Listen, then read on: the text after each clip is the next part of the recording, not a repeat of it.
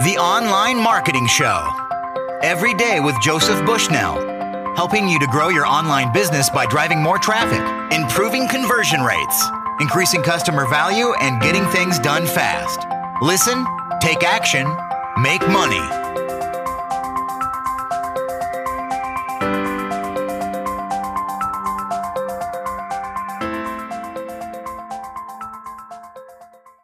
Hi, welcome to the Online Marketing Show. This is your host, Joey Bushnell. Today I'll be speaking to one of the world's best copywriters and marketers, Daniel Levis. Go to daniellevis.com to find out more. Daniel, thank you very much for being on the show. Oh, thank you very much, Joseph. Daniel, how did you get into copywriting and marketing? Well, my background is in sales. I was working in sales, selling high-tech stuff, software, telecommunications, that sort of thing, business to business, the whole suit and tie thing. And I was the cold call cowboy with the thick skin and plenty of technique built up over many years. And one day, I don't know if you're old enough to remember this, but due to the proliferation of voicemail and the internet and other computing advancements, I realized that, hey, there's got to be a better way. Because you know what it's like when you may not know what it's like, but when you're cold calling, you spend a lot of time talking to machines. And I'm kind of a slow learner, but if and when I get to this, gotta be a better way point, my behavior takes on this sort of obsessive quality, and I become extremely inquisitive. And I started devouring information, and through exposure to folks like Perry Marshall and Yannick Silver and Dan Kennedy and others, I came to this conclusion that yes, there most definitely was a better way to initiate a sales cycle than interrupting people with a telephone call. And that better way was using the written word to automate some segment of the sales cycle, the introduction initially. So I set to work using the mail and later on the internet and email to do my initial bidding, getting people to initiate their own sales cycle, if you will, permission marketing.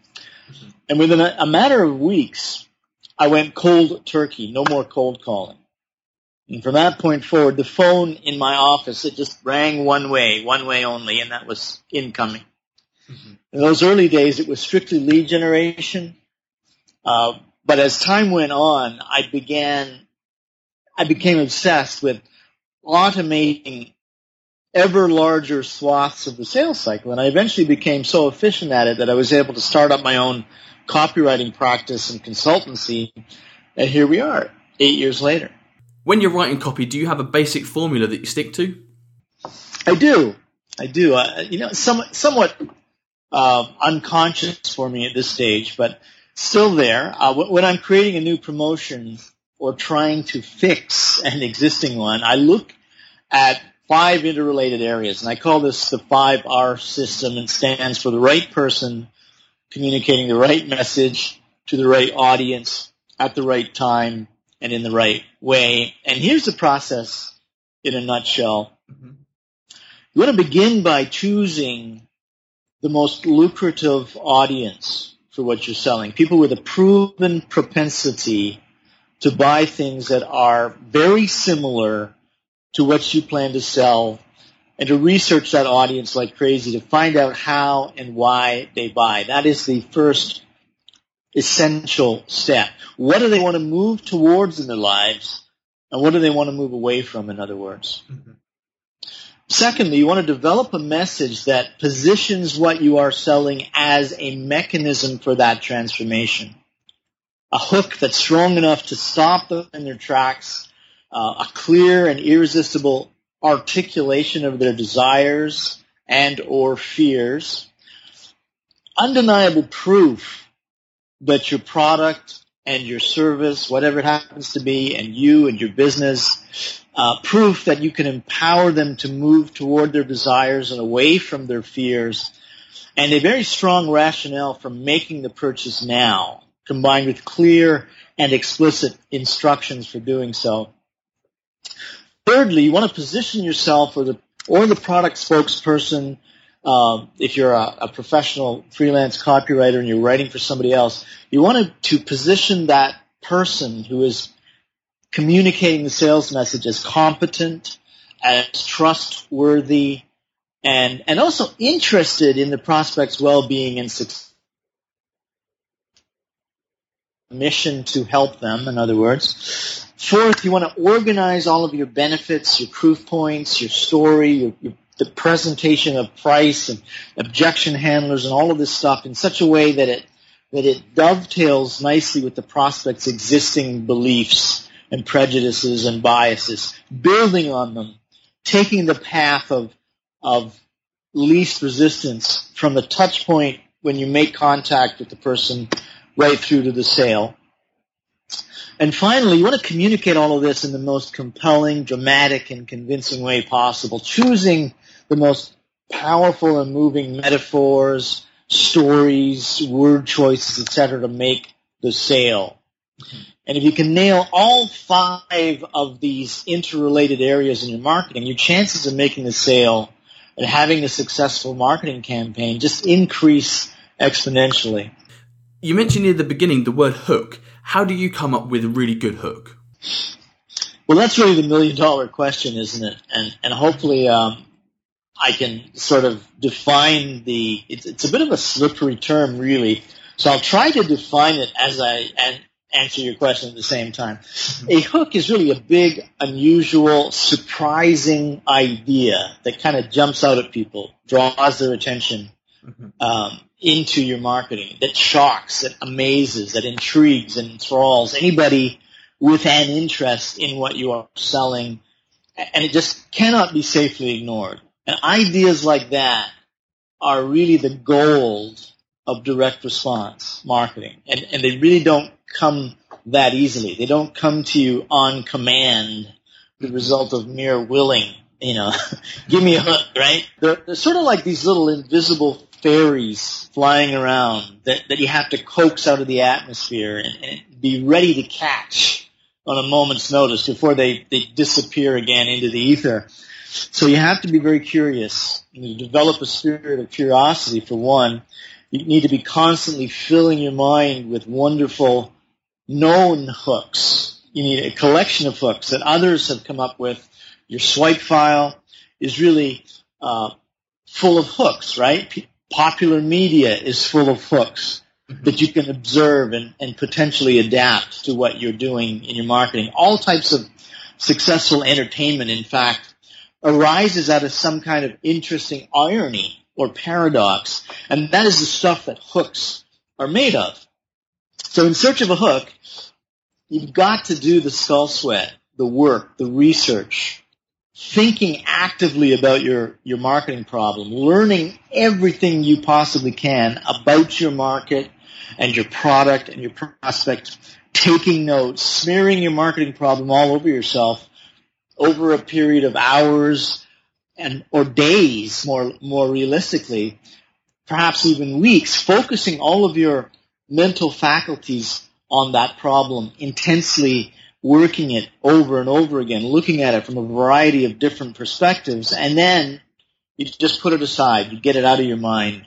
Go for a walk, take a nap, do something that you enjoy, and your hook will come. Some unusual, paradoxical, ironic idea, some surprising, attention-getting idea is just going to pop into your mind, and you're going to be ready to grab it because you've given yourself that intention, and you worked so hard with the left side of your brain on the problem that you're going to have your hook and you're going to be ready to accept it. It might even happen while you're in the shower. Who knows? So the hook is like a big overall idea that would then go towards creating the headline and the opening of the sales letter. Yeah, I think there's a potential to confuse theme and hook. They're kind of interrelated. I look at theme as, people are walking around with a set of thoughts in their head. Like right now, we're all thinking about the Olympics, right? So if you're on my email list, you'll see that I'm writing you emails about the Olympics, and I'm tying them to marketing, and I'm selling a product too. So that's a theme, and a hook is something that is more along the lines of this very unusual, paradoxical, ironic idea. We'll go in the headline, obviously. What are some of the strongest human motivators that you like to play on in your copywriting? You know, the drivers, the reasons why people would buy something at an emotional level. Okay, well, let's see. The desire to avoid loss, that's a powerful one, whether it be material possessions and comforts, or maybe physical or emotional well-being or relationships. The aversion to loss is a powerful driver. I think the desire to belong and be loved and accepted is a powerful reason to buy things. And these are all kind of like deep, right? Nobody goes around buying things with these ideas in their conscious mind, but below the surface, these are the real drivers. Like, if you ask somebody, why'd you buy something?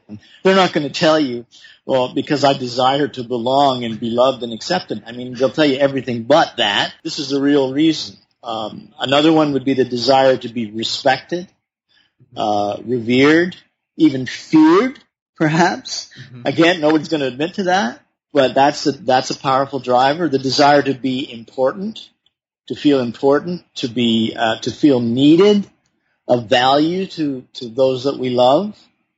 I think those are the biggest motivators for most people, don't you? Absolutely, yeah. Would you combine a few of these into a sales piece? Or perhaps would you play on some stronger than others, and, depending on the market that you're writing to? I would say yes and yes. Okay. I think you always want to appeal to the aversion to loss regardless. Some of the other ones are going to be more relevant than others depending on who you're talking to. It all starts with the person you're talking to. Mm-hmm. That first R in the 5R system. Sure, okay. And at what point during the sales letter is it appropriate to announce the solution? Well, I think that really depends on what you're up against. The short answer is when you've stirred up the problem, when you've magnified it, when you've brought it into the foreground of consciousness for the prospect, when you've put that person in pain about it. And that can happen quite quickly in the space of a few paragraphs if the problem is already acknowledged by the prospect. Or it might be much deeper in the copy if it's a problem that's a little delicate, perhaps prone to denial, or not immediately at the level of consciousness. Now, another factor is most certainly the significance of the problem, and also the cost and the risk associated with the solution, right? Is it a bottle of shampoo that you're trying to sell, or is it a multi-million-dollar software installation? You have to earn the right to be the bearer of the solution before beginning to talk about it if there's any weight to the situation, right? You need to build your credibility, and building that credibility, and also the affinity that your prospect feels with you as an individual. That's the third R, actually. Third R in practice, first R in my little mnemonic, to build up the affinity with the prospect so that there's a bond between you as human beings. And that can take a lot of words. Mm-hmm. Another factor is the level of receptivity and resistance of the market itself. Have they been beaten over the head so many times with similar things that they're reluctant to even engage with the subject? Okay. Do you have to sneak up on them with some kind of flanking maneuver, in other words?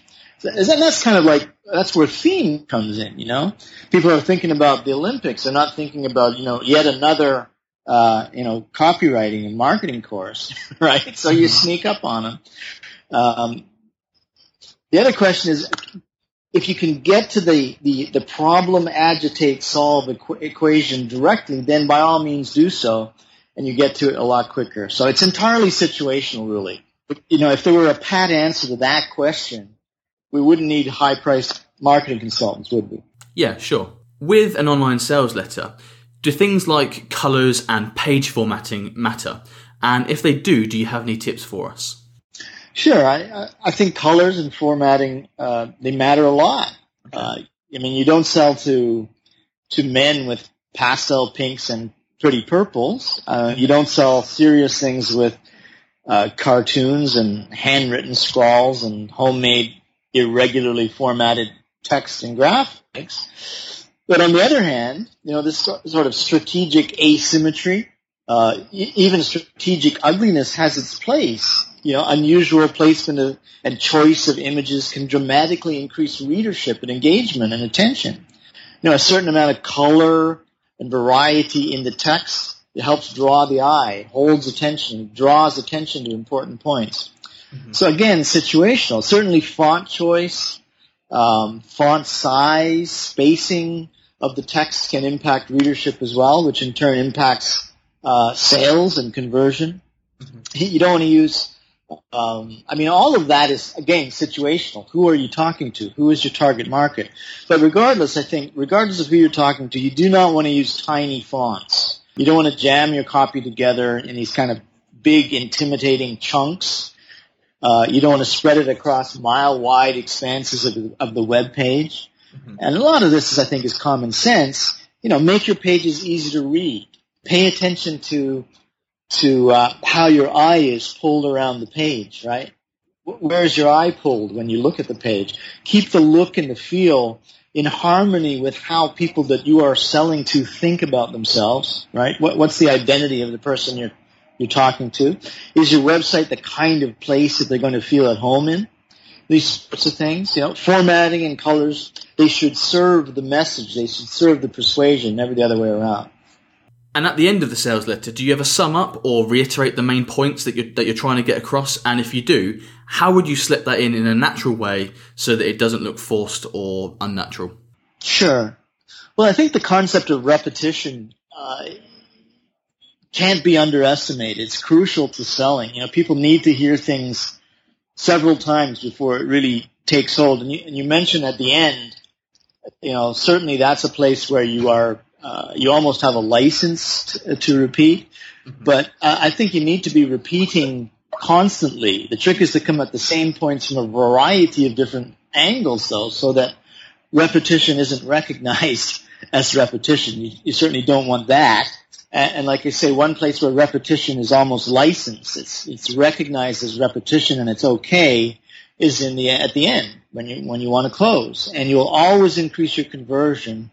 If you do that, if you sum up and you reiterate your proposition before asking for action. So absolutely always you want to do that. One of my favorite ways of doing this, and I learned this from one of my mentors, Clayton Makepeace, is to stick a subhead, something along the lines of, this should be one of the easiest decisions you've made in years.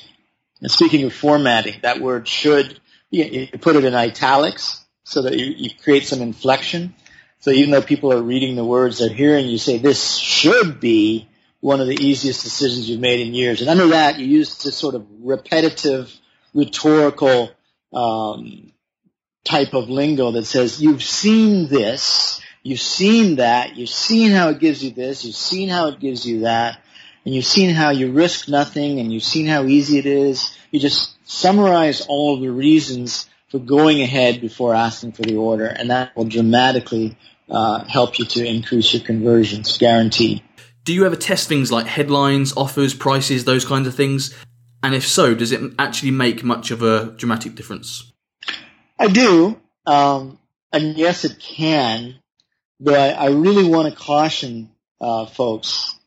I want to caution you because in the real world, my experience tells me that very few marketers have the kind of consistent, high-volume, media-driven environments to really get any kind of statistical validity, statistically valid results from testing. And far too many marketers will, test things unscientifically and using sample sizes that are just far too small to make useful and reliable decisions.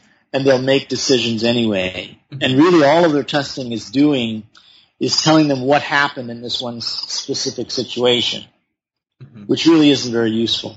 They look at their test results as universal when they're nothing of the kind, and then they validate their pet prejudices with those one-off results. And this can cause them to avoid further experimentation. It can lead to loss rather than gain. See, numbers most definitely do lie. And in the marketing world, they lie more often than they tell the truth. What do you do in terms of self-education to get better and better at copywriting? I love that question. That's a great question. Joseph, I'm a big believer in what I call whole brain learning. I like to spend time analyzing great copy intellectually, speculating as to why it worked, what made it work, in other words. But I also feel there's just tremendous value in training your subconscious, and you do that by writing the copy out by hand. The hands are very, very important when it comes to educating the mind. Reading the copy out loud, memorizing it, interacting with it in a variety of different ways, basically just burning great copy and persuasion into the subconscious to the point where it just tends to come out of you without you having to really think too hard about what you're doing, what you're writing. And I think that's important because you want to be able to write quickly, right? Or stream of consciousness, like allowing your emotional right brain to sort of just pour it out onto the page without inhibition during that first pass when you're writing. And then you can come back to it and you can apply your analytical left brain later on, when you've got things to be critical about. Does that make sense? Yeah, absolutely. And you've actually found that over your career, Daniel. You've seen yourself getting better and better results in terms of ROI and conversion when you do those things. Absolutely. Brilliant. Thank you so much, Daniel, for doing this interview with me today. Where can we go to get more of your content and information? Well, you're most welcome, Joseph. I enjoyed doing it. Anybody who's interested can get to www.daniellevis.com. Awesome. That's the end of today's show. Thank you to everyone who joined us. And Daniel, thank you once again for coming on the show. Oh, thank you very much, Joseph. I appreciate it. The Online Marketing Show. Every day with Joseph Bushnell. Helping you to grow your online business by driving more traffic, improving conversion rates, increasing customer value, and getting things done fast. Listen, take action, make money.